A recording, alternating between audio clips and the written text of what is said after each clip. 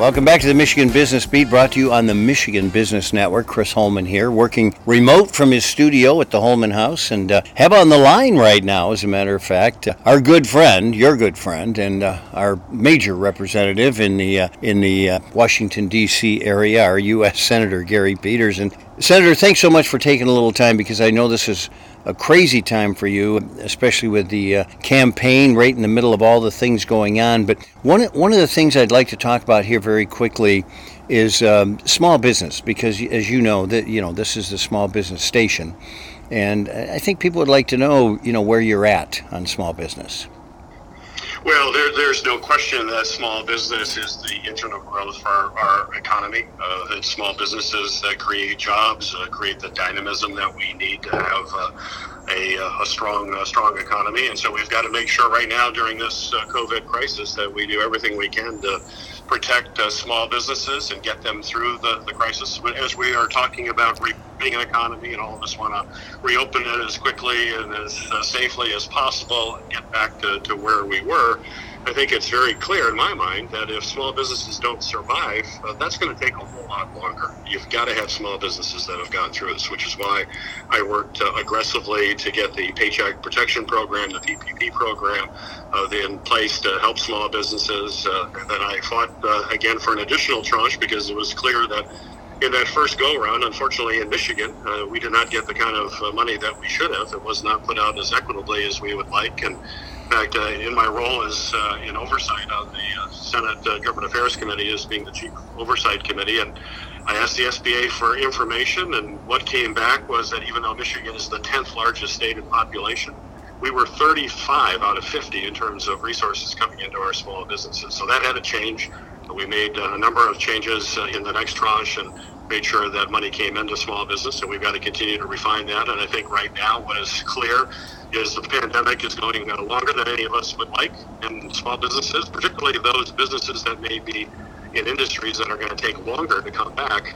They're going to need a longer runway. We're going to need to continue to provide assistance so that they can get through this. And that's certainly my focus every day.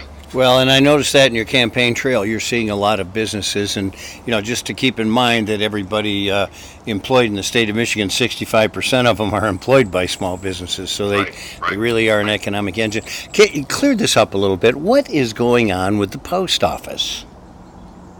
Well, I'm very concerned with what's happening in the post office, and especially recent developments with the new Postmaster General that has come into place and put in some new procedures that seems to be having the impact that it's slowing down the mail, and slowing it down in some areas considerably, which is simply unacceptable.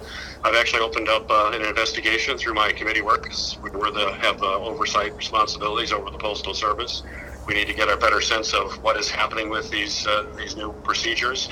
I've been talking certainly to folks all across the state who've been complaining. In fact, if folks have stories, I'd love to hear those stories. You can go to my website, the peters.senate.gov/postal, and let me know what your experience or what your listeners are experiencing in terms of delays.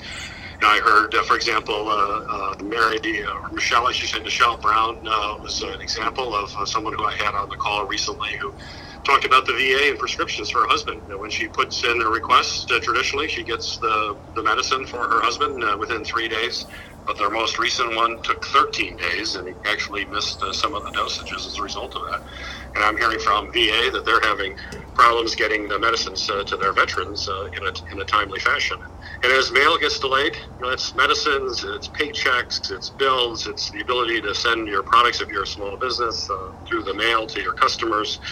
And then when I talk to the folks in the postal office, the workers, so the postal workers, the mail handlers, the letter carriers, they're telling me that these new procedures put in place are slowing mail down dramatically. They're seeing mail pile up.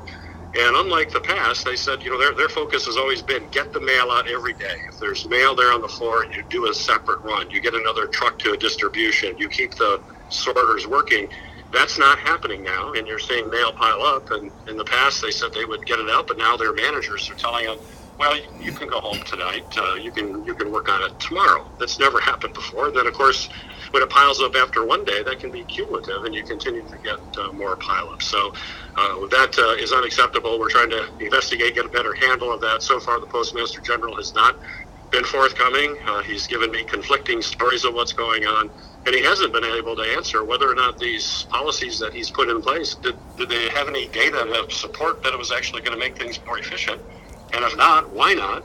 And now that it appears that it's not working, we should go back to the service standards that we had prior to these procedures. But it is a primary concern, I think, for everybody in our state, particularly those folks who live in rural areas that are really dependent on postal service. Well, I don't pretend to know anything about the solution or the reasons or the motivation, but is that position, Postmaster General, is that an appointed position? It is. Well, you're nominated by the president, so President Trump selected this individual, and then he gets confirmed by the Postal Board. There you go. Okay. All right. Well, listen, thanks so much for joining us, for taking a few minutes here, and going to try to catch you somewhere down the line about COVID, too, and the importance for, that communication and information to get out. But you keep up the good work, and we thank you so much for taking the time. Chris, always a pleasure to be with you. Thanks so much. Take care. All right, take care. U.S. Senator Gary Peters. This is Chris Holman on the Michigan Business Beat for the Michigan Business Network.